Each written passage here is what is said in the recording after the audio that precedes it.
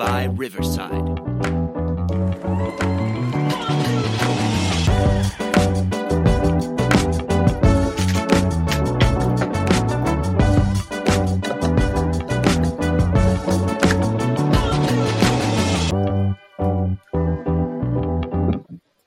What's going on, everybody? Welcome back to the Backside Ground Balls podcast. We're coming to you here on a Wednesday night, Valentine's Day week. Hopefully all of us are in good spirits with our significant others. Nobody's in the doghouse right now, so hopefully that's a good thing. But we got a very special guest here. We're super excited for this episode. We have Brandon Walters, pitcher with the Boston Red Sox. Brandon, thank you for hopping on the podcast with us. Appreciate you guys having me on. Of course. Dan's got the first question for you, so Dan, fire away here. One, thanks for coming on. I'm extremely excited to have you on because I've been a big fan from afar. I'm sure you don't know that, but like everybody in Delaware, you're only like one person away from knowing each other. So obviously, right. I know Colin. I've seen a lot of video from him. Just he's shown me some stuff, and then Bill always takes Snapchats of you guys throwing and sends them my way when you guys are at tightest. But before that, my fandom started. You probably don't know this, and I just want to know if you remember any of these outings. I coached against you in American Legion. I believe it was the 4th of July, and you had to start, and you threw a perfect game against the team I was coaching. So I was sitting there. Yeah, I was sitting there watching you just carve. You were a high schooler, and it was like, I've never seen a high school. I was in college still playing at this point. I think I was going into my last year, and I was like, I don't think I've ever seen a high school kid spin a baseball this good. Matter of fact, I don't think I've seen anyone that I've played against in college spin a baseball. And then I was coaching in college, and you threw against us when you were at Delaware, and you punched out 15 when I was coaching at Goldie. I don't know if you remember that one. I do. And yeah, that one was like one of the more impressive ones because the perfect game is obviously unbelievable, but that's at the American Legion level. But when you were at the college level, it looked like you didn't even break a sweat that day. And it was just every guy was – I don't even know if you had a 3-ball count. So I've been I know this isn't really a question. I've been a huge fan from afar. And obviously when you got picked up, I was very excited because I've gotten to see you throw. And I just wanted to know if you remembered those outings because for me, those were like two of the best pitching performances I'd seen from a dugout. They were unbelievable. Yeah. I definitely remember the perfect game. What team was that against? It was RC DuPont. That's right, RC DuPont. At our place at Stall.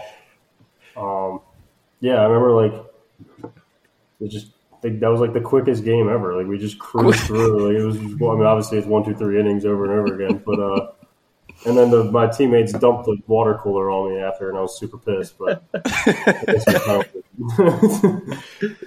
it was unbelievable. It was. But I guess just to follow up with that a little bit. I know we were all kind of curious, and Trevor and I were talking about this earlier.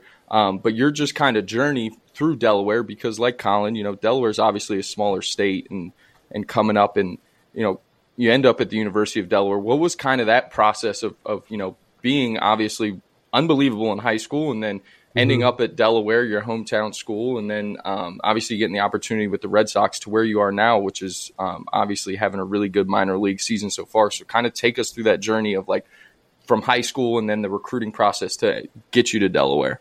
Yep. It was simple for me because I knew I wanted to go to Delaware like pretty early in my like baseball life.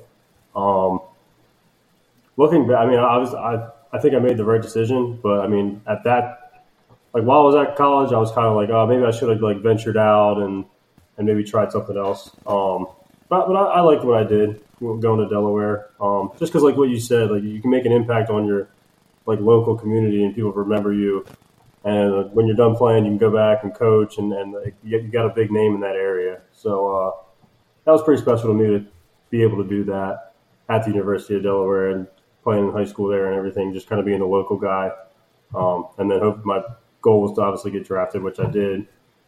And yeah, so just wanted to stay local. And then so obviously through that process, were there a lot of schools on you? What was kind of the decision? Obviously that was the number one, but were there other schools kind of knocking on the door like, hey, come play here because, we understand the talent? Or was it kind of just always like UD is the goal? So like, I mean, basically every school like in the area was on me. Basically, like Wilmington, Delaware, Maryland, Villanova, St. Joe's, probably some more that I'm not Monmouth, some more that maybe some more that I'm not mentioning. But I didn't really play too much travel ball, so I didn't get in front of the coaches of like the SEC teams or the ACC teams from far away. So I didn't really have those offers, and I committed during my junior year, so it wasn't a super early commit, but I didn't really get in front of the eyes of the SEC coaches or ACC coaches. And like I said, it was kind of easy for me because I knew I wanted to go to Delaware. I know like getting innings right away was huge for me too, so I knew at Delaware I'd have that opportunity. Where my freshman year I was a Friday guy, so it was like. Love it. So it was good for me to go get innings right away because I knew that's what I wanted to do. So it was pretty simple. And then before I let Colin go, because I know he wants to ask something, but you kind of throw, I would say, untraditional for those who don't follow the game. Whereas we talk all the time about letting guys be who they are. Because to us, when we talk about player development, Trev and I were coaching at the college level, and one of the biggest things was like, it's way easier to maximize a guy and what he does well instead of changing him. Were there any points throughout any of your, up until now where coaches were like concerned about the arm action, wanted to change how you threw, wanted to change the mechanics, or has it always just been like people are like, no, it plays? Well, yeah, I mean, I kind of always knew it played just because it is different and it's funky and the ball came out good from a slot that's different than most people. So obviously it's going to at least give the hitter a different look. I wouldn't say any coaches tried to change it. I know I thought about changing it after when I got Tommy John. I got Tommy John my junior year of college, missed my whole junior year. I thought it was because of the way I threw. Like I had a low arm slot, threw kind of like side arm, low 3/4. So when I was coming back rehabbing, I tried to raise a little bit, and then I learned quickly that's just not who I am. So I went back to what I was, and I was bigger and more athletic and stronger and everything. So I ended up throwing harder out of that same slot that I was throwing before. So it worked out, and I'm glad I didn't change it because obviously it's what makes me unique. And anybody that sees me pitch says exactly what you just said. Like it's different looking. It's a different look, and hitters don't like different looks. So it's comfortable for me. It's not. I don't feel like I'm throwing funky, but I watch video. I'm like, okay, yeah, I do throw a little bit different than everybody else, but it comes out good, and hitters don't like it. So it's been going well. And catch play partners don't like it. Tough to catch.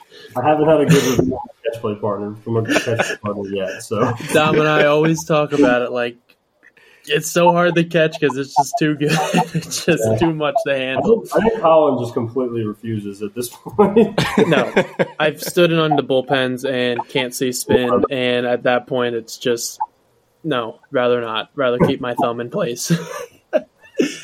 But I was wondering, I feel like we both come from Delaware. Like, I mean, we know the competition here is very subpar, if even below that, compared to all the big school, like bigger states and areas and stuff. Did you feel you had to make like big adjustments at each level coming up, like out of Delaware, where we're not seeing? I mean, like you said, you were playing a lot of like Legion ball. Yeah. You weren't doing a lot of travel ball.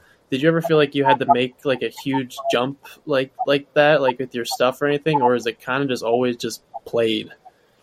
Well, I mean, yeah, I mean, I think I've convinced myself that it was a bigger jump than it actually was, just because, like you said, until you measure up against other bigger competition, like you don't really know how stuff plays.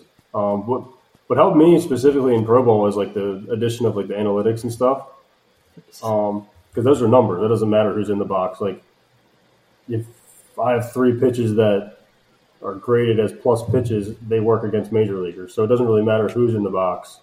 It doesn't matter if I have faced big leaguers or not to that point. I mean, I know based on the numbers that it will play, so that gives me the confidence to use it and really not worry about who's hitting. Just make sure that I'm doing what I need to do to get the ball out of my hand the right way, and things should work out.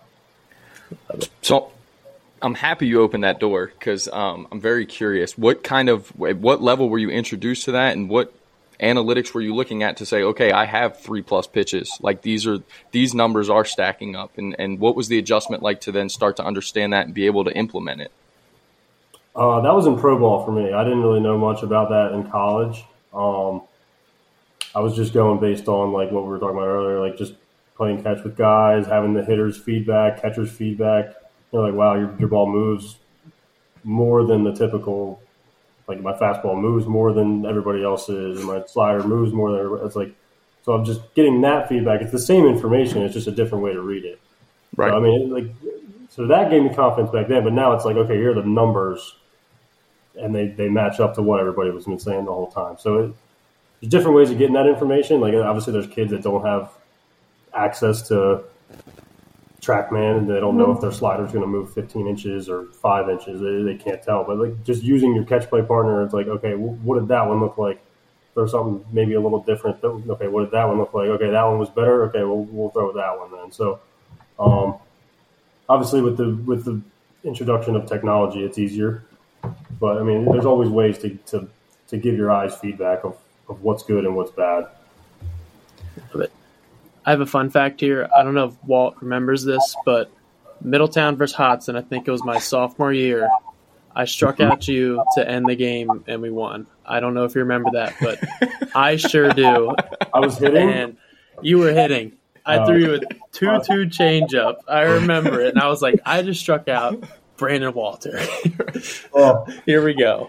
You even remember the pitch. Well, I guess that wasn't my last year. I guess That must have been, it must have been your junior year. One of my last swings I ever took, probably. Now, did you it's good. When you started to implement some of the like the analytical stuff and understanding, did you change your pitch usage at all? Did you start to say, okay, this fastball, my fastball definitely plays, so I can start throwing it up in the zone and throwing it more? Yeah, definitely. Because, I started throwing way more two-seamers than four-seamers. Because, in college, I was probably 50-50 split. My two-seam grades, way better than my four-seamer. But four-seamer still does have a role, so I do throw it. It's just in a different location. I'll throw it more up in the zone. Even though it doesn't get a ton of carry, I have a low slot, so it does get swings and misses at the top of the zone when I throw it effectively. I don't throw it a ton, but when I do use it, it's there as an option. And just the slider, I just throw the slider way more just because I knew my slider was good, but I didn't realize it was like a really true plus put away pitch. So I use it almost every time. And it's impressive to me because you look at anyone has access to your stats. It's like you don't leave the zone with it either. So not only to me, it's like you obviously you have stuff that plays at the top percentage, but then you're also not letting guys breathe, right? And has that always been your mindset of I'm just going to stay in the zone because if I don't put them on for free, then shoot, I'm going to win. Yeah, and to me that shouldn't be just me. That should be every pitcher to me. Because when you break down how important the first pitch is, just throwing a first pitch strike is changes the at bat so much. I know it sounds cliche, but it actually does. If you're in the strike zone with your first pitch, you're gonna have success, and that's just the biggest thing that I changed going into last year was I stopped trying to hit corners on the first pitch. I literally just throw the ball right down the middle, and it doesn't mean I always throw a fastball first pitch, but whether it's slider, changeup, four-seamer, two-seamer, my eyes are middle. And the ball moves a little bit, so you're always going to hit that spot. So sometimes you'll hit a corner by accident, but just being in attack mode and throwing a strike there. And then you're in the driver's seat, obviously. That's when you can expand the zone. But just trying to stay out of the 1-0 counts as much as you can. Mm-hmm. I feel like I'm the same way. I think we talked about it before. Anytime I throw a first pitch fastball, I'm just eyeing the catcher's mask and just throwing it just letting it eat. I'm not trying to pinpoint stuff. I feel like sometimes pitchers get this mentality, they give the hitters too much credit. And it's you ever watch batting practice? They're just popping the crap up all the time, and it's 50 miles an hour. Why not try and challenge the dude with a first pitch heater or a competitive slider in the zone? Yeah, definitely. Get ahead right away. You don't want to baby. You don't want to throw just anything in the zone. Throw your nastiest pitches, but throw them in the strike zone if you can. Just go look up numbers of what guys hit on the first pitch. It's not good, and especially look up what they hit after it's a first pitch strike. It's way worse. It's in the ones. So it's but if you throw a first pitch ball, it's maybe they're hitting 350 now. So it can change the at bat so much. And if you're getting first pitch strikes 75% of the time, you're going to be in a good spot. But if you're in the 50s or 60%, it really can change your numbers that much over time. So all those numbers are interesting to me, and I totally bought into them. I love it. And do you then also, so obviously you're in attack mode and you want to go 0-1, and clearly because of the fact that you're not walking a lot of guys, you're getting there and you're accomplishing that. Then does it change because you get to pro ball and you're seeing the guys that you're seeing across from you that you're competing against are obviously really good. So then does it change from there? Have you kind of what's your plan of attack if let's say you got a 2-hole hitter? Is it still like, okay, I'm up 0-1? Is it now like, all right, I need to play with him a little bit, I can get him to chase because he's behind, or are you still just like full on attack no matter who's in the box? For me, I mean, obviously the situation will change things here and there. If there's a guy on third with 1 out or something, there's certain times where you're maybe looking for swings and misses and not contact. But for me, I mean, most of the time I'm going in the zone, even in 0-1 counts. I'm usually not trying to get chases there. I might move the catcher a little bit to maybe I'll try to sneak a front hip sinker instead of just going middle with it. But yeah, I mean the idea is to still be in the zone 0-1 for the most part. It's attack that's always my mentality from college. It was on or on in less than 3. If he gets a first pitch hit, so what? You threw 1 pitch, now you roll up a ground ball. It's so what? You'd rather be ahead or have the guy. I mean, obviously you don't want to let up a homer or something, but then again, that's a solo home run. So what? They're not going to kill you. Read the situation a little better.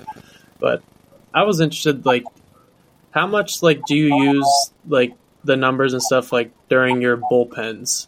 Because this year, with the A's, we had the TrackMan, and every bullpen I was out there with it, making sure everything was consistent. Do you use that consistently, week to week, to make sure everything is on, or do you kind of just already have the feel from it, just from time after time? It just kind of becomes natural, and you like that. Kind of. I mean, I guess I'd say both. I try to treat bullpens like I have a goal in mind, and I try to accomplish that goal. Sometimes it's not always making my stuff as nasty as it can be, just because the wear and tear on your arm. I'm not throwing full 100% bullpens every time I'm throwing a bullpen. So if I'm throwing an 80% effort bullpen, I'm really not worried about what velo is or what movement patterns are, spin rates, or everything, because that's not going to be game if you're only throwing 80%. But most of my bullpens I go through and I just try to throw. Either I'm working on strikes, like I said, just first pitch strikes, just getting everything in the zone, which I do that a lot. Usually I take my first 20 pitches and I try to throw as many strikes as I can. And the track, that's where I use the track measures. Was it a strike? Was it not? I'm not looking at spin rates, movement patterns, velos, or anything like that. So yeah, just trying to get the ball in the zone. And then from there, that's when I'll work on chase pitches and trying to get the ball to start in the zone and move out. It's simple as that. I try not to make it too complicated.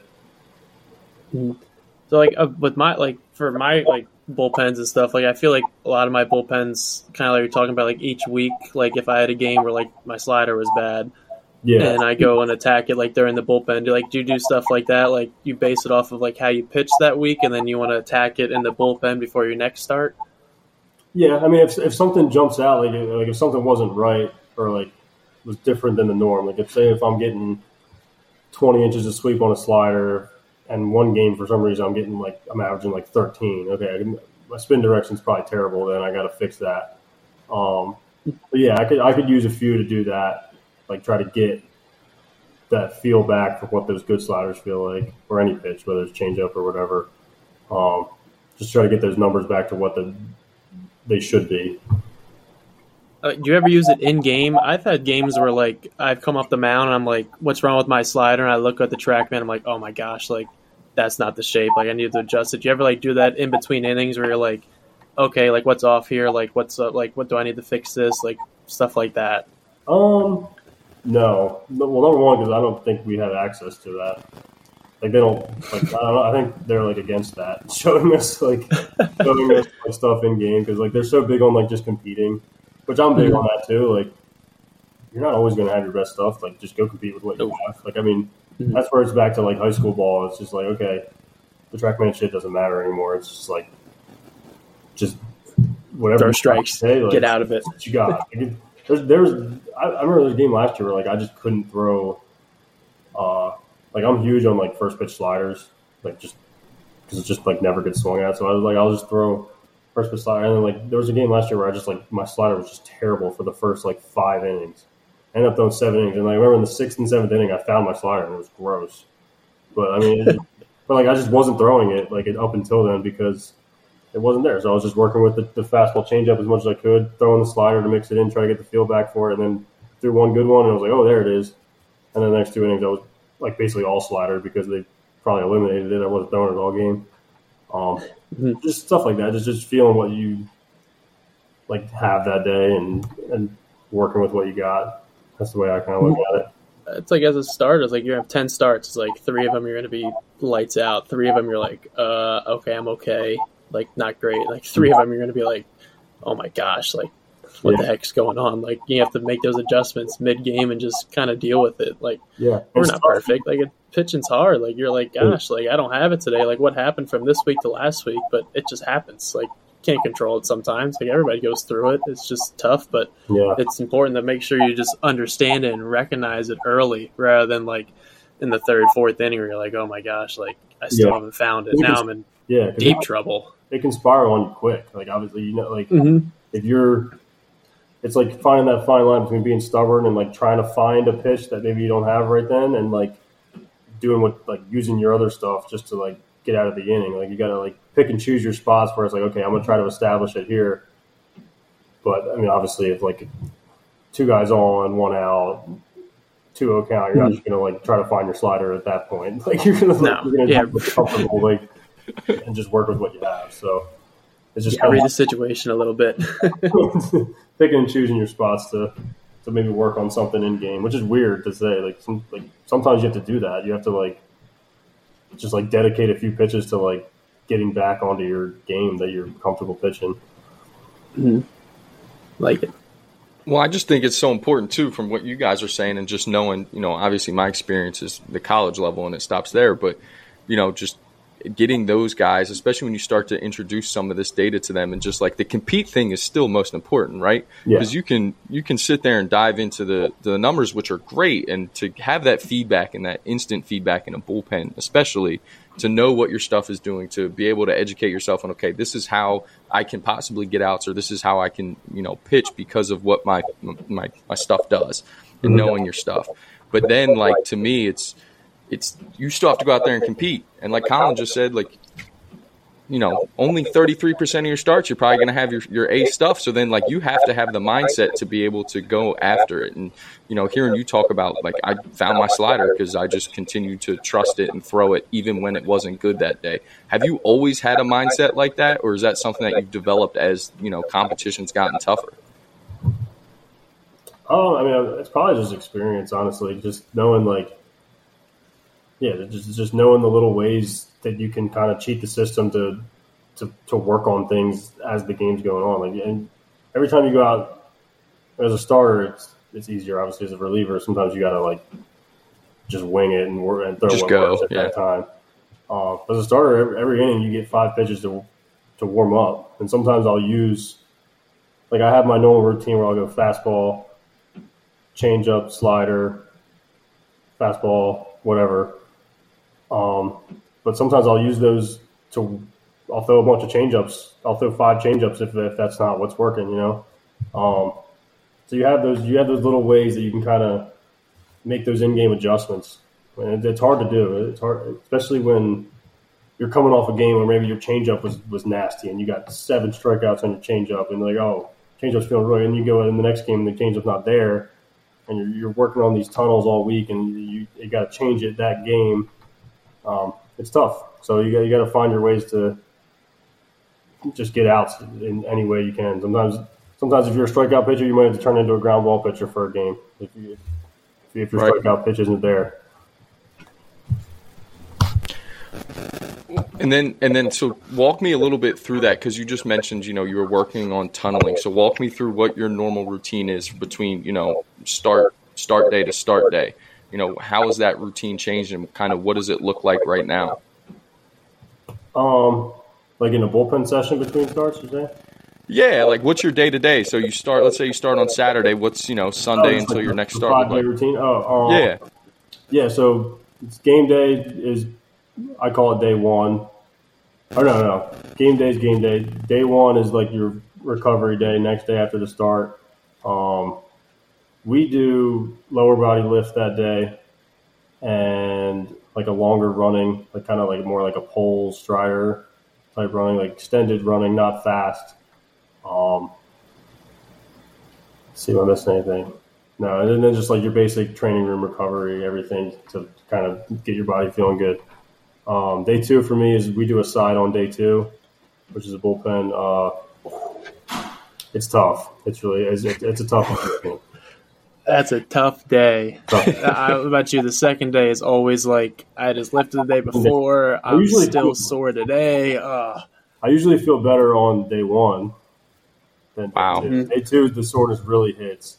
But we do side on day two with an upper body lift, with like our shoulder program that we do, and like more like sprint type running. Day three, they call it what do they call it? Do like a 9-inning spa day. Basically, I mean, it's like every day's recovery, but it's like core running, some like mobility stuff, and then day four is day before start. We do like a more potentiation, like fast moving stuff, med ball throws, sprints, like quick heavy lifts, and then you're just game day. How many days between starts are you throwing? So obviously you got your side on day two, and I would imagine 3 and 4. Are you also throwing on day one? Oh yeah, yep. And are you? And how often are you sure? You do. Yep. And are you stretching it out ever? Are you a guy who likes to extend, or?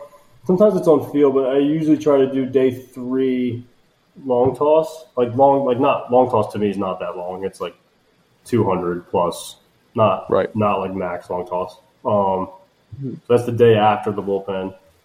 I'll try to like air it out a little bit. No pull downs or anything. Just like, I call it light long toss. Like minimal effort, air it out, get out there quick, get back in quick.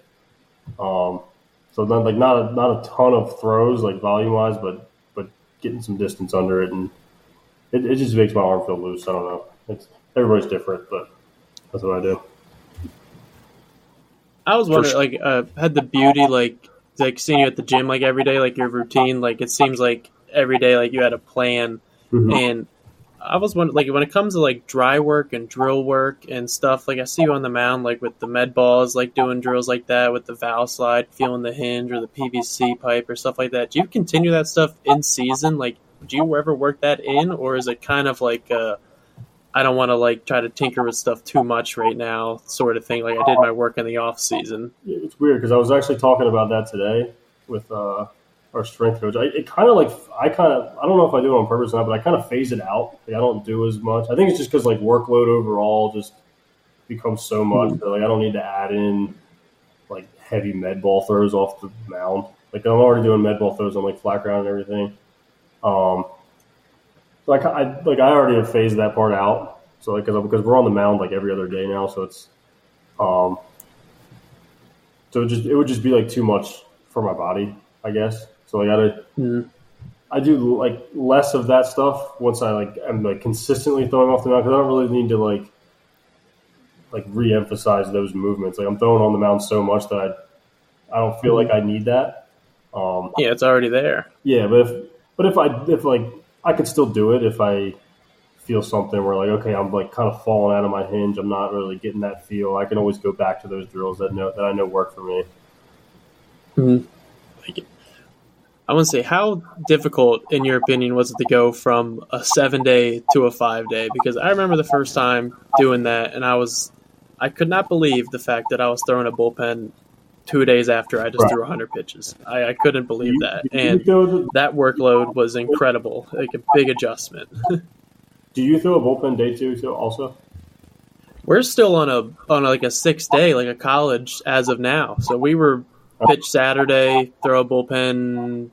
Will that be Wednesday or Thursday? I think I was however I felt. Well, so yeah, it was like, most days I'm still in a week long. We were mostly on the 6 day routine because of the off day. But yeah, true, yeah. But I mean, in spring training, we've run the 5 day the whole time. So yeah, but yeah, that adjustment was hard going from, because in college you have a full week to recover, and then you get pro ball, you have 4 days to recover. You have 4 off days. So for me, I've never felt the effects of my last game during the next game. Like, I don't know, I've never been like sore from. To me, it was just the throwing the bullpen on the second day is tough, because it's tough to like get your arm ready and like actually get good work in if you're just so sore. So you got to like find ways to beat the soreness. So you like really got to recover really fast for that. That's how I look at it. But by the time the next game starts, I don't ever feel sore from the previous game. I don't know if you do or not, but I feel like every game I had, it was like, all right, here we go. Pop some Advil and let's get after it. Like, I feel good. Like my head, like mentally, I'm like, I feel good. And the body's like, son, I don't know about that. I mean, just go back and forth. Good. Everybody knows you're never going to feel good. No. I don't even know what it feels like. That's what I remember. I got to college and our coach asked one of like the seniors, he was like, out of the 7 days, how many days does your arm feel good? And he was like, maybe 1. I was like, coming from high school, I was like, yeah, my arm felt good every day in high school. 1? I was like, I felt good every single day. And then like midway through the season, I'm like, okay, I understand this. Like, this is tough. Like, it's tough to adjust to this, but we have to overcome that at some point. Like, you pitch in the big leagues, you got to throw 180 innings on a 5-day schedule. Like, they do it. You got to find ways to, do the same thing and compete with them at that level. I can tell you they don't feel good either. No. It's just whatever we said, pills, whatever you got to do, like they do it times 2 probably, because think about them being like 35 years old, like all the innings they've had built up over their whole career, like there's no way their arm feels good. I feel like every day, like they had a team masseuse, and like that guy was booked from 100%. 9 o'clock until the game was over. It was like they had to get all this treatment in, but that's what you got to do to compete at that such of a high level and keep up with, young guys coming up. Make sure your body feels good every day. Like position guys, 162 games a year. I mean. I can't imagine, like, our position dudes, like, you've seen it, like, it's just tough for them to feel good every day. Like, there's always something, like, nagging at them, and it's just tough to overcome that sometimes, but you have to do it if you want to keep playing and getting better. And I was going to say, like, did you, like, have to implement any, like, more recovery, like, stuff, just, like, soft tissue, like, any more stuff in the weight room? Like, was there anything that you started to do in pro ball that you never did before that really helped you stay, healthy and at least felt as best as you could each start? Yeah, I mean, I've definitely been bigger on mobility and just utilizing the like the trainers, like soft tissue, getting like needles, like just using the resources. I know it's actually today we had like our first like pitchers and catchers meeting in the big league side, and the pitching coach said it's mandatory. You have to go to the trainer's room every day, no matter whether you feel good, bad, like. It doesn't matter. You have to make an appearance in there and get like worked on a little bit, at least stretched out. And obviously, this is the time of year where everybody's feeling great. You're coming off an off season. You haven't thrown much, but he wants us in there anyway, just to stay on top of those things before they come up. So it's just knowing your body and knowing like, okay, I always get bicep soreness, so staying on top of it before it happens instead of waiting for it to happen, and then that's when you end up missing time for things like that. So it's just knowing if something's going to hurt, knowing what's going to hurt on your own body. Everybody's different. I know for me, it's always like bicep and like around my flexor always gets sore. A lot of guys, it's shoulder or like pec or something or lat. So just knowing those spots that you're susceptible to getting and getting on top of them before they come up. And then you both could answer this question. Colin, you can too.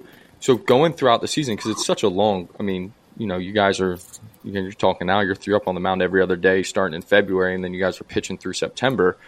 Does it fluctuate, or is there ever a point where you're just so into your routine in, let's say, July and August, where maybe that soreness goes away, or you just know how to deal with it and handle it, on the bullpen day? Because, Brandon, you're talking about bullpenning on day 2, and, early on, I would imagine you haven't done that all off season, so it's probably still a little bit of a shock when you first get there. Is there ever a point in July where you're like, oh, no, I got this now, like I'm starting to feel better, or is it just kind of random? I usually catch on to the routine. It's not. I mean, like I said, you just know. You just got to know how to get your body ready for it. It's not. It's not that bad once you get on that routine. So right. It does take a little bit of time to have your body adjust to that added workload. But yeah, I mean, I get through it. It's not the end of the world. I always felt like the first couple weeks, getting adjusted, it's like, oh gosh, here we go. I'm going to be a little more sore than usual. But you have to continue that routine so that by the time July and August comes around, it's just it's all right, another bullpen day. Right. I've already gone through this. I already went through that tough stretch of soreness in the beginning of the season where you're not used to, game adrenaline, all the feeling with it, all the real max effort. But answering Dan, I felt like it was hit or miss. Some weeks I'd be oh, I feel great, and then some days you're man, this maybe I'll skip this pen. I've had there was weeks I think when I first got drafted with the A's, the starters, it was 2 bullpens, and that third week, if you didn't want to throw one, you didn't have to, just to try to manage that workload. But some guys did, some guys didn't.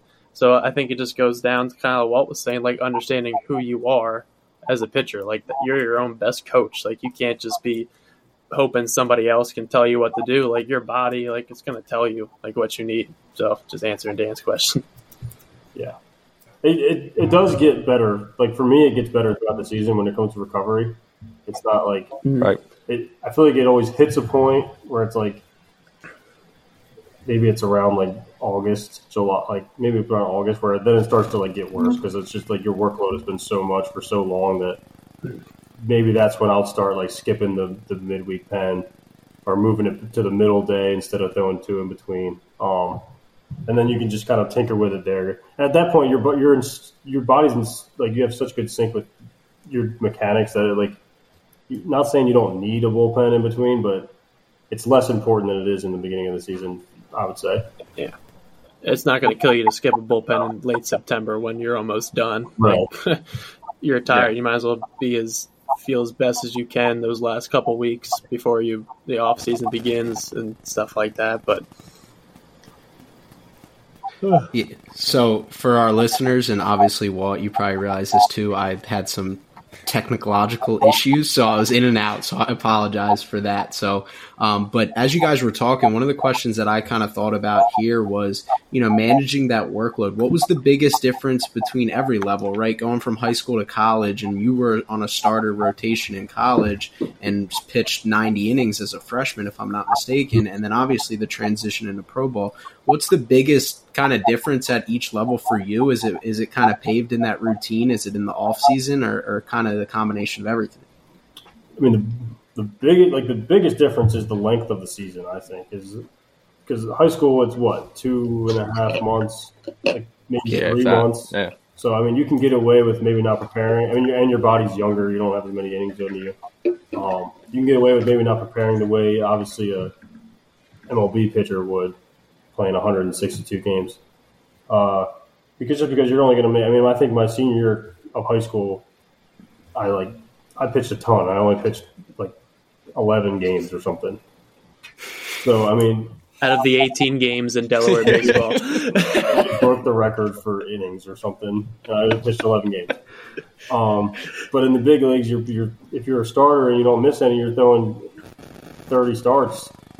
So I mean, it's just it's a different kind of preparation that you have to do for that. And like I said before, it's just you want to be on top of the little things that can hurt your arm before they happen instead of trying to deal with them as they happen. Things are going to pop up. You're not going to throw 200 innings and not have any kind of issues along the way. Like things are going to pop up. It's just knowing how to manage them and being smart with it. If you have to take a day off of throwing, take a day off of throwing. Exactly. So I don't think we said, but for our listeners, Brandon Walter was recently added onto the 40-man for the Boston Red Sox. So congrats to that. And so now you're full-on big league camp, like that close. Has your mentality like changed at all? Like knowing like, oh, I'm this close, like do I need to change anything? Or are you going into spring training like my stuff's good, like I don't need to change anything, I just got to go out there and just compete, and whatever happens, happens? I'm trying not to change much, obviously, because I mean, I want to do whatever got me here, which is just like you said, compete and just trust my stuff. The one thing I do want to change, I guess it wouldn't really be a change, is just be flexible with a role. If they want me to move to the bullpen or be a long man out of the pen, whatever I got to do to help the club, I know that's how rookies break into the league. So there's nothing wrong with that. I know you can go back to starting at any point. But yeah, just for me, just being flexible and not getting frustrated if they do move me to the pen or if they do option me back to minor league camp or AAA or whatever. Just knowing that's part of the process and not kind of getting overwhelmed by that, something like that, because it happens to everybody, obviously. But yeah, just trying to be flexible with pretty much everything along this whole journey. As I like to say, like control what you can control. Right. Like, yeah, sometimes it's out of your hands, and if they tell you like, "Hey, you're going to be a reliever for us," like accept the role. Yeah. Like, let's get after it. Like, I like that mindset of whatever they want, like whatever they need. Mm-hmm. I'm going to do my best to do that job at the best I can to help this club. I mean, now we're talking World Series. Now we're talking pennants. Now we're talking all that stuff. That's just crazy. Like, just for me to talk about. I don't know about you, but it's like, I don't know, like 15 years ago, I would have never expected, 10 years ago to be in this situation. And now it's like, I'm this close to competing for an AL East pennant. Like I'm competing for an American League championship. So it's really exciting to think about that stuff now. Mm-hmm.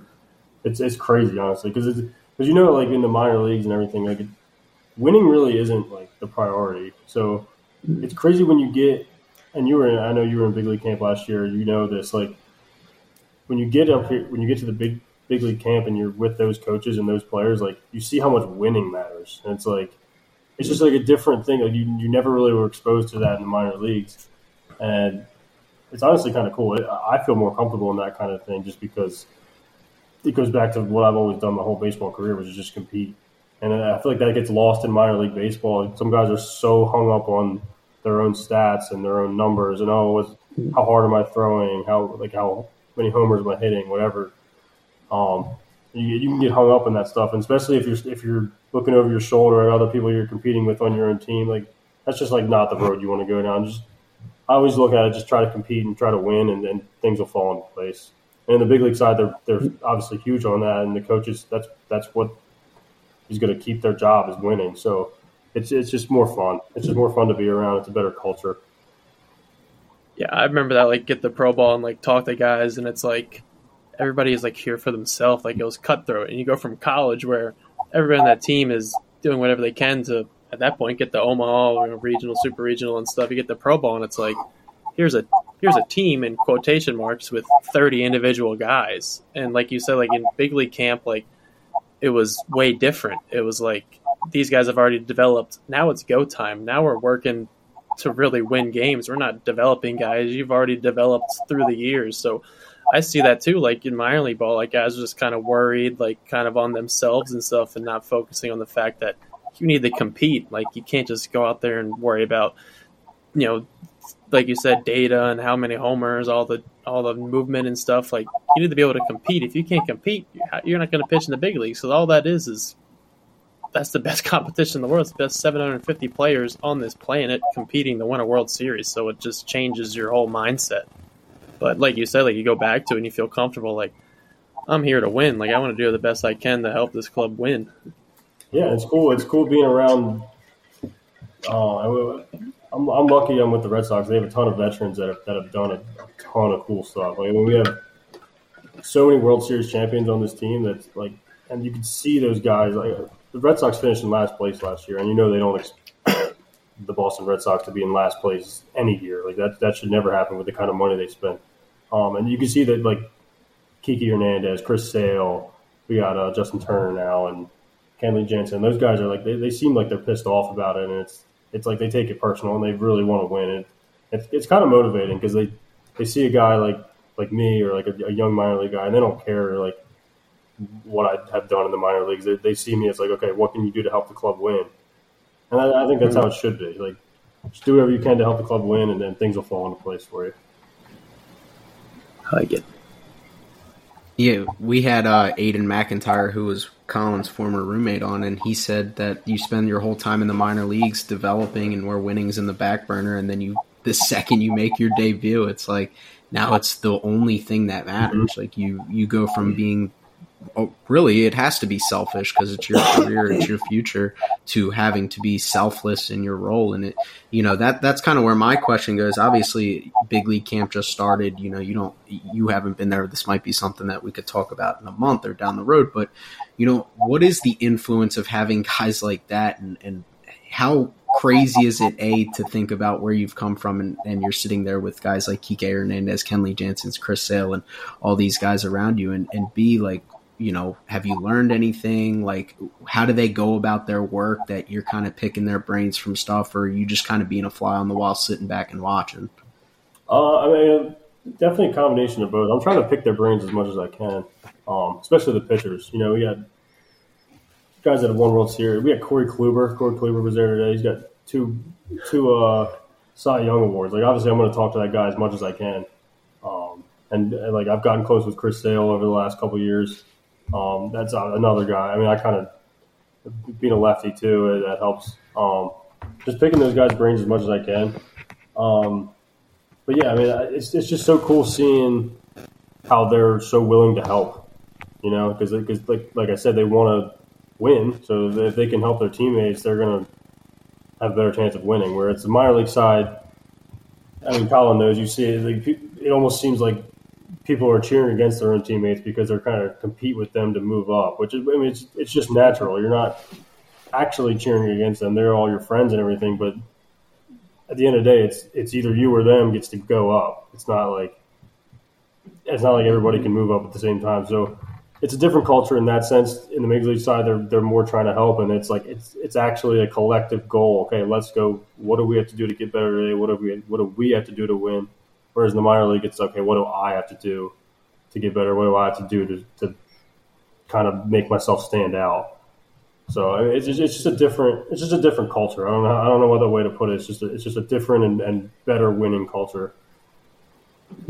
Yeah, it's hard to like describe it. Like you throw a game, like you think you do really well, like like just for example, you go like 5 or 6 innings, 7, 8 punch outs, and the guy next to it does the same thing with he might go 7 innings with 10 strikeouts. You're like, oh my gosh, like I need to do better than this guy. But I think I feel like with the A's, like I've been fortunate, like a lot of the guys, like with us, like I don't know about you guys, but we've all been trying, like willing to help each other. Because also at the end of the day, like we're also playing for 29 other teams. Like I'll never forget, like going to short season A, and I go, chart the stands, and I'm like, why is the Diamondbacks guy here? Like why is the Angels guy here? And the guys are like, they're scouting other guys. Like you're not just playing at that point. Like we're playing for the A's, you're playing for the Red Sox, but other teams are still looking at you.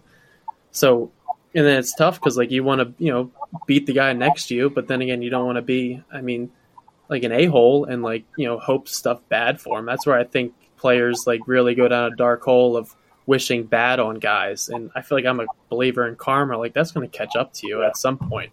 I feel like I've gone in the, like over the years, like, my 4th season of like minor league ball, like I want to try and help guys that are younger than me so that they're not making the same mistakes that I'm making. And that's cool. Like how you're talking about with the big league team, like it's like, we're here to win. Like development's over. Like we are a collective unit now, gunning to, not come in last place like last year, hoping to work our way up and probably, in my opinion, the toughest division in all of baseball. Mm-hmm. I mean, that division is deep.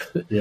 So yeah, that mentality, it's tough to like go from, trying to develop myself to here I am, like now we're a team. It's different. It's weird because like it's like, oh, now it's time to like go. You always picture yourself as like a work in progress, and then it's like, oh man, now I'm here. Now I gotta like, what do I gotta do to like just help like help the team now. It's like it's just the work's done. Yeah, and now it's time to go. It's kind of like a relieving feeling, but I mean it's also kind of a uncomfortable feeling because you're just so used to trying to get better, which obviously you're still trying to get better, but it's like it comes a point where you got to just help the team. I kind of got a dumb one here. You just mentioned him a couple minutes ago, Chris Sale. Has anyone made the comparison? Everybody, because obviously he's accomplished a lot, but the mechanically, is it you get it all the time? All the time, yeah. and you said that you've been able to get to know him well. Have you guys talked about it at all? Has he given you anything that's like helped you maybe be more consistent or comfortable in your mechanics? We definitely mentioned the similarities in the throwing style. I do think we're a little bit different. Our pitches move a little bit different. He's obviously throws harder, and he's Chris Sale. I can't. He's Chris Sale, right? Yeah, that goes without saying. I will never right? compare myself to Chris Sale because sure. because he's Chris Sale. But if people say I throw like him, then I take it as a compliment. Yeah, but he's a really good guy, and he's always open to help with everything and just talk about whatever. But yeah, he kind of has the same mindset as me, where it's like he's just in attack mode all the time, and for him it never stops because he's intense. He's more intense than me. He's a drummer, he's a screamer. He'll beat up a TV if he has to. He's a interesting guy. He'll cut some jerseys when he doesn't want to wear them because he thinks that it's uncomfortable. So you mentioned that your guys' stuff profile is a little bit different. Kind of like, obviously, from the eye test, the slider at least sometimes seems similar. It's kind of that it's tough on lefties, obviously, and it looks like it's coming from the first base dugout for righties. Kind of walk through how your stuff is different because from the eye test, it can look similar. So he actually gets a decent amount of carry on his four-seam fastball, which is different than me. I'm like a true tumbling sinker baller. So like where my two-seam is on a vertical movement scale, it's like around 0 to about So it's like 0 to like 3. Where I don't know what his two-seam fastball is, but I know his four-seam. He uses his four-seam more than me, and it's more effective. And obviously he throws 100 and strikes out everybody in the major league. A little bit of a different than everybody else, but yeah, slider is probably pretty similar. I think it's similar speed, similar movement. I probably use my changeup more than he does. He probably uses his fastball more, rightfully so. But I just want to say it's insane how much vertical movement and like how much carry he gets from that slot to me, because like I just feel like that's not something you see very often, to come from that slot and get that much vertical movement and carry on your fastballs. Like an extension. I don't understand it. It's disgusting. Yeah, it's crazy. I was watching his bullpen today, and like he just like it looks like he's like halfway to home plate when he releases the ball. Like 6'6", his arms are so long. And the ball just jumps. It literally looks like it's going up out of his hand. And it's just, I'm like, I don't understand how a lefty would ever even want to step in the box. I can't. Like, I don't remember. I've never seen Randy Johnson live, but it looks the same. Like it looks like what I picture like Randy Johnson looking like. He throws like crossfires, steps across his body, recovers, very fast arm. Like I would just no thanks. I would never want to get in the box against him, especially as a lefty. I did not like standing in lefty against you in just the bullpen. I couldn't imagine. Yeah, that was a 6'9" lefty Chris Sale throwing the ball. I mean, no thanks. Nope. If someone asked you like 10 years ago, if you would be in the same sentence, the same group as Chris Sale, would you say, yeah, I'm there, or would you not? Definitely not. And I still don't think I should be in the sentence. I have not pitched an inning in the major leagues. I should never be in the same sentence as Chris Sale. That dude struck out over 200 people multiple times this season. So until I do that, I can't be in the same sentence. But you can say I'm throwing. I mean, that's still pretty cool. Like, yeah, I mean, we're talking about Chris Sale, and here is Brandon Walter from little old Newark, Delaware, where I feel like I introduce myself and I'm like, oh, I'm from Delaware, and they're like, where's that? And I feel like I tell Dominican kids, I'm like, it's Cerca de New York. I'm like, it's close to New York. That's all you need to know. Like, no one knows about this little state. But here you are, just from middle of nowhere, Delaware. Now we're brink of the show. Incredible. Yeah, I mean, it's crazy to think about it in that sense, just because, like you said, you say you're from Delaware, and the first response is, "Oh, you're the first person I've ever met from Delaware." Yep. It's like, yeah, I hear that a lot. Yeah, every person I meet, yes, yep, I'm from Delaware. People live in Delaware? Yes, people live in Delaware. That's great. Heck. I love getting these stories from Colin. Give me before we let you go here, give me someone who's been just like really impressive and tough to face for you coming up through the system in your time in pro ball. Who's a guy who you've had a couple battles against, and it's just like that dude in the box is different. Just for me? Yeah, for you. Let's see. In 2021, I faced Gunnar Henderson a bunch. He was a rookie last year with the Orioles. And I faced him in low A, and we kind of moved up to high A together. I struck him out a bunch in low A, and then in high A, he hit a bomb off me in my first game. And then I think he hit like another like seed off the Green Monster his second at bat. So he's tough because he's a lefty, which I never get hit by lefties like that. And he's just so strong that like anything he hits can be a homer. Like he can run into anything basically. So to me, those are the guys that are like the most intimidating. Just like you can make a good pitch and they're just so strong if they just get it, it can go. So those are the most dangerous hitters, and I'd rather face the scrappy like foul off guy instead of power hitters that can just turn any mistake into a 3-run homer, because that'll ruin your day.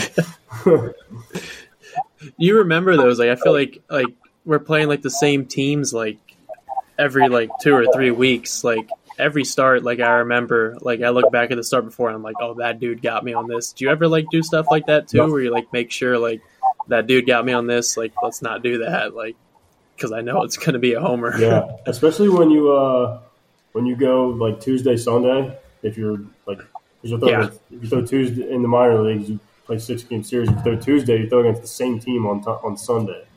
I remember last year I played against Hartford at their place, which is the Rockies AA, and Ezekiel Tovar.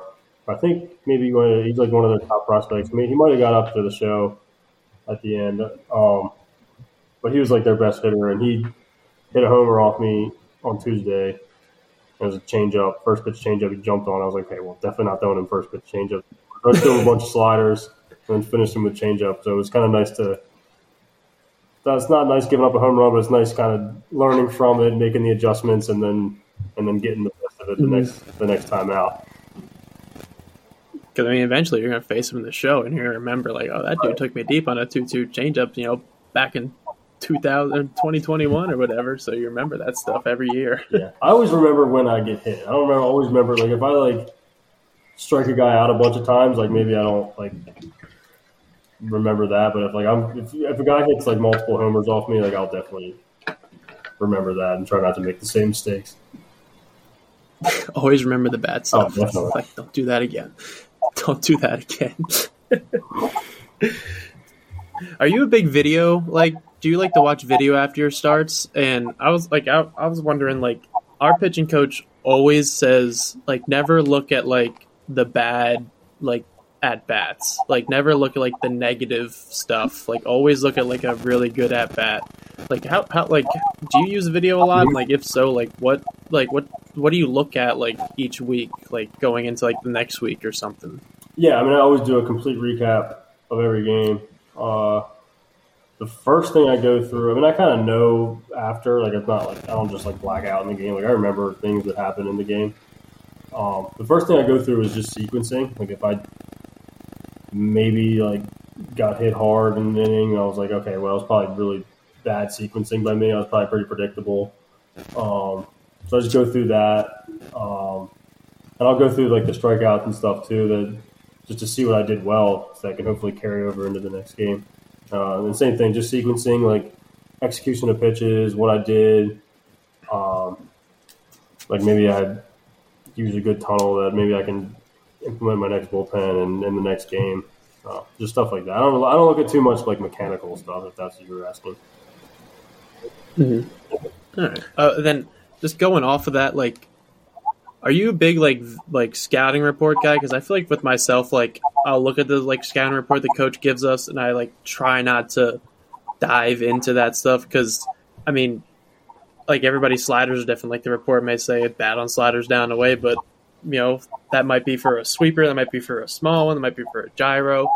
Do you like to look and dive into like that stuff, or do you just pitch to your strengths and just let it play, or do you like go through the game like each inning like, oh, like that guy's tough on this? Do you kind of learn like that? Kind of all the above. I do. So for the most part, in game, I will pitch to my strengths 90% of the time. So what I do when I go into the scouting report is I don't really look at like the scouting report that the coach left. Like I don't look at like what, like, because like you said, like I throw different than basically everybody. So if they chase fastball up. Okay, that's not a really big part of my game. I'm not going to go into the game trying to force fastballs up when I know that's probably not my strength. So what I look at is, number one, I look at aggressiveness of the first pitch because, like I said earlier, I'm huge on getting ahead. But if a guy just crushes first pitch heaters, I'll know not to just feed him first pitch heaters. Maybe that's the guy I'll go first pitch breaking ball or change up, or certain guys that are like ultra aggressive to the first strike, I will go out of the zone and try to get a chase. And usually it happens because if they're swinging at 50% of first pitches, they're probably going to chase a changeup out of the zone if they're really hunting a fastball. So first pitch aggressiveness and they're just chase tendencies with two strikes. So they're like if they're more likely to chase a slider or changeup or things like that. Like what do they do? What are their strikeouts basically? What do they swing at out of the zone? I get. Well, you've a couple of times mentioned tunneling, and I'm just curious when you look at when you're breaking down video or you're looking at metrics in a bullpen and you think like, oh, this is a good tunnel.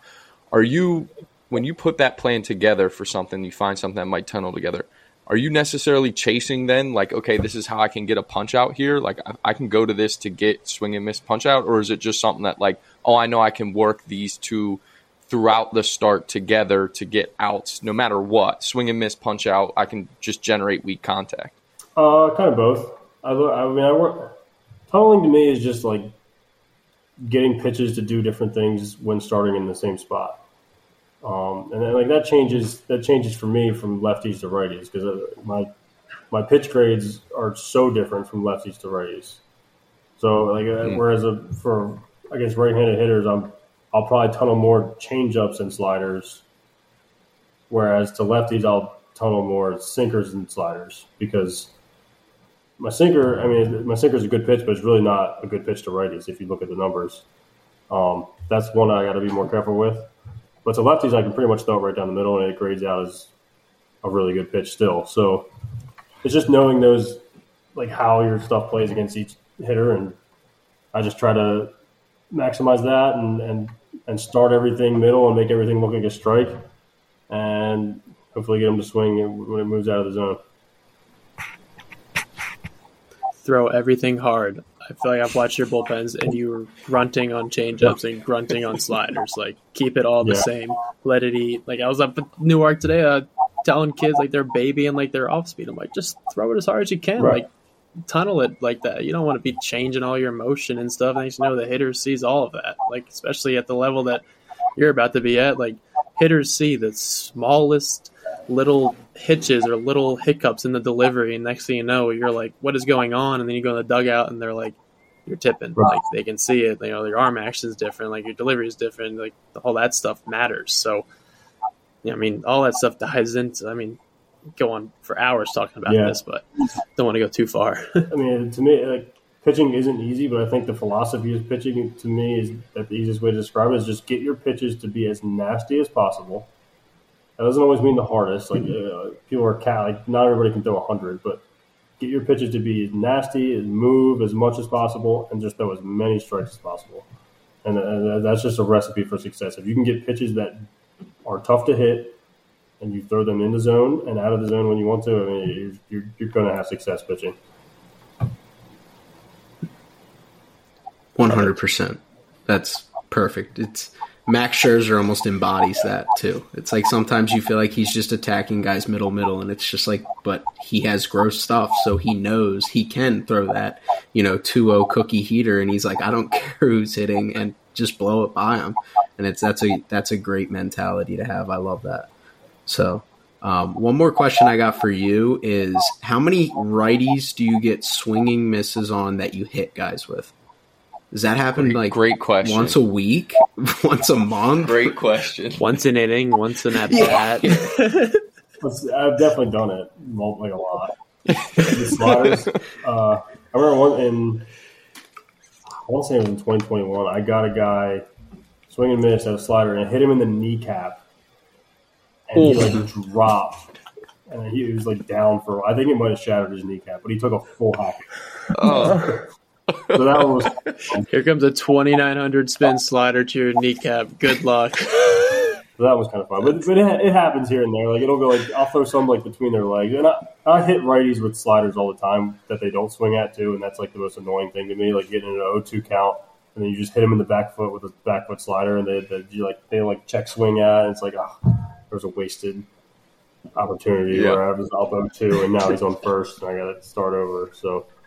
That happens just as much as they swing at it. So, but when they swing at it, it is fun. Yeah, so it's funny you say that. Does your slider grade out better against righties or lefties? Because obviously it's a nightmare lefty on lefty, but that's such a tough pitch for a righty to hit. Is it kind of equal, or is it tougher on righties or lefties particularly? I don't know the exact numbers. I know it grades really well to both, but I want to say lefties is better still. Okay. Yeah, because we use the 20 to 80 grade. I'm pretty sure it's 80 against lefties, but I don't know. I don't think it's 80. Yeah, that's pretty good.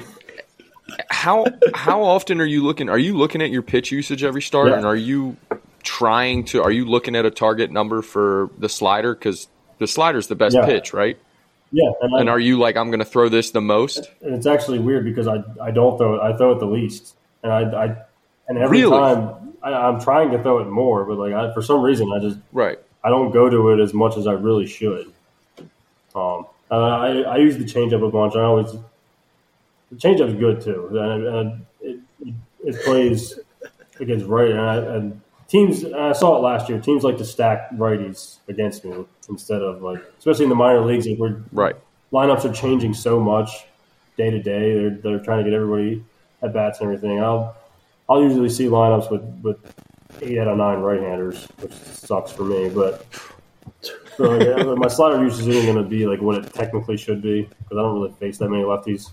And then I'll get random lineups where they're more lefty heavy, and those are the days where I'll use the slider more, obviously. But yeah, just using the slider to righties, that's kind of an emphasis for me. They've kind of preached it to me. So that's one of my adjustments I'm going to make this season. That and throwing more four-seamers because I really got away from throwing four-seamers pretty much ever last year. So I want to kind of get that into the scouting report more just to keep hitters honest. Sorry, I promise I'll stop in a second, but now you got me really cooking it up. What's the difference in the four-seamer and the two-seamer? Because there was a reason you went away from the four-seamer, right? And you were talking about how it's a true sinker with the two-seamer. So what's the difference? What's the four-seamer play like? It's a big gap. My four-seamer carries about 10 inches more. No, probably more than that. Probably 10 to 13. I usually get you're up to 13 on reps. I usually get 10 to 13 vertical on my four-seamer and 10 to 13 horizontal. So it's kind of it's like a dead zone ball, but it plays because it's so different than anything else I throw. Everything else I throw will max carry 3 inches. So it's just a different look. Even though the pitch by itself isn't a great, highly graded pitch. It's hard. It's mid-90s, but it's not like movement profile wise, it's not a great pitch in itself, but with the rest of the arsenal, it does have a role. So just trying to use that more. Because that 13 inches has got to look like, I mean, if you're throwing everything, you were saying 0 to 3 almost, the other stuff, that 13, if you're getting 13 inches and you're still running it, yes, it's a dead zone pitch, but that's got to look like almost like Twilight Zone to some hitters, especially a lefty, I would imagine. Yeah. Because it almost would look like it's running or riding and sinking at the same time because they're just seeing heavy, and then you're running. Yeah, I would just think that gap and is it does just get swings. enough It does there. get swings and misses at the top of the zone. It's just being able to execute there and just it's tough. Obviously, if I'm going to make a mistake, I don't want to make it with that pitch because, like I said, it doesn't grade out great. So if I throw that in the middle zone, it's probably going to get hit pretty hard. But if I can execute it like chest level, it should play. And I don't got to throw it a ton. This isn't going to be a pitch that I'd like live and die off of. Obviously, it's just showing it enough to keep hitters honest and against those hitters that are susceptible to chasing up there, I can still use that. So just knowing that and trusting it. It's nasty. So, when you talk about that, how much of that has to do with like vertical approach angle? Because I know that's something that like a lot more people are talking about almost more than vertical movement, like is almost the transition into vertical approach angle. Is that something they talk about because you are a lower 3/4 guy with that, where it might be movement wise dead zone heater, but because of your release height and how that tricks the eyes, is that something that, they work on too? I don't know the numbers on that, on the vertical approach. But I know there's a significant gap from what the other pitches is, like what I said. It might not be a great vertical approach, or it might, I don't know. Mm-hmm. But I know everything else has such a negative vertical approach that just being different from those alone gives it value. It's got to be gross, yeah. I got one more question. I feel like we can keep going forever. We gotta go here at some point. So we talked all about the slider. I don't know if you guys know, you threw a curveball too, and I mean before, and it was just passing the eye test and number wise, like it was equally as good. And then I think I don't know if it was last offseason or one before, they said no more curveballs. But like was that something they wanted to do, or is that more of something you thought would be better, just being more of a sinker guy now with being at 0 vertical, you got the curveball might have to pop up a little bit, get that movement. Like, was that something that you decided, or is that kind of a team decision? It was the team, because I didn't really know. Like, this is back when I didn't really know much about the whole analytical side of everything. But the curveball it was like a big sweeping slurve. So it kind of had a bunch of horizontal and a bunch of a decent amount of negative vert too. But basically the way they described it to me was anytime I was going to throw that, the slider was always going to be a better option anyway. So the slider is such a plus pitch that you might as well just throw that in any breaking ball count. Don't throw an average curveball if you can just throw a great slider. So it made sense to me. And it made it easier for me. I only have one breaking ball to work on now instead of 2. And I haven't it helped with my command and consistency with the slider too. So it ended up actually being a good thing. Which at first I was kind of against it because I had a success with my curveball in college, but not everything translates to the upper levels like that. So it's kind of good that anytime I go breaking ball, I just go slider and I don't got to change anything, so it's nice. I mean, and now look at it. Probably one of the best sliders from probably our draft class that nobody knew about. And here we go. But that's awesome. Yeah, the last question I'll ask is when you talk about your slider and obviously the movement profile of it, is the reason you don't use it as much necessarily because it's that sweeper that you said you accidentally hit guys in the back foot sometimes because it's so gross, and I always think about Clayton Kershaw's curveball is obviously what people talk about, but he actually throws that the least of his arsenal because it's so hard to command. But it's so different that's why he gets so many swings. Is that kind of the thought process with the big sweeper? Is that sometimes it's hard to command it in to get ahead compared to like a Dylan Cease or a Dylan Bundy who can throw these gyro balls that just like all they have to do is throw it in the middle and it's just gross. It's a bullet. So is that kind of the thought process? That's definitely there? Part of it with throwing it to right-handers. I mean, not that it's hard to command. Like, I feel like I can throw it for a strike when I want to. Like, for the most part, obviously I'm not a robot, but like for the most part, I can throw it for a strike when I want to, and I can throw it out of the zone for a chase when I want to. The problem is, for right-handed hitters, that out of the zone chase is running into their back foot, so it might hit them, which is not what I want. So that's probably why I go away from it. If I do yank a slider to a righty, I'm going to hit them. But to a lefty, if I yank a slider, it's just a ball away. So for that reason, I do tend to throw sliders to lefties more. But still trying to get it to righties a little bit better too. So work in progress. Yeah, that's awesome. That's awesome. Well, Dan or Colin, you guys got anything else? This has been a blast because we'll be here all night. Yeah, this has been awesome. Good. Thanks, Walt, for getting on. Yes. Well, we wish you the best of luck in big league camp, and hopefully we'll be watching you on MLB TV pitching in Boston in April, and that'll be a good cold, right? We're over here talking about how cold it is in Boston in April. I'm sure you'll be fired up to be pitching in the cold, and you'll definitely have us rooting for you, and obviously everybody from Delaware, because all of us are Delaware guys. Obviously I could definitely say for certain you've punched me out a couple times. I'm sure you've punched out all of Delaware at some point. So, but it was an awesome conversation for the parts that I was here for. So we really appreciate you coming on today and wish you the best of luck through big league camp. I appreciate it. Thank you for having me on.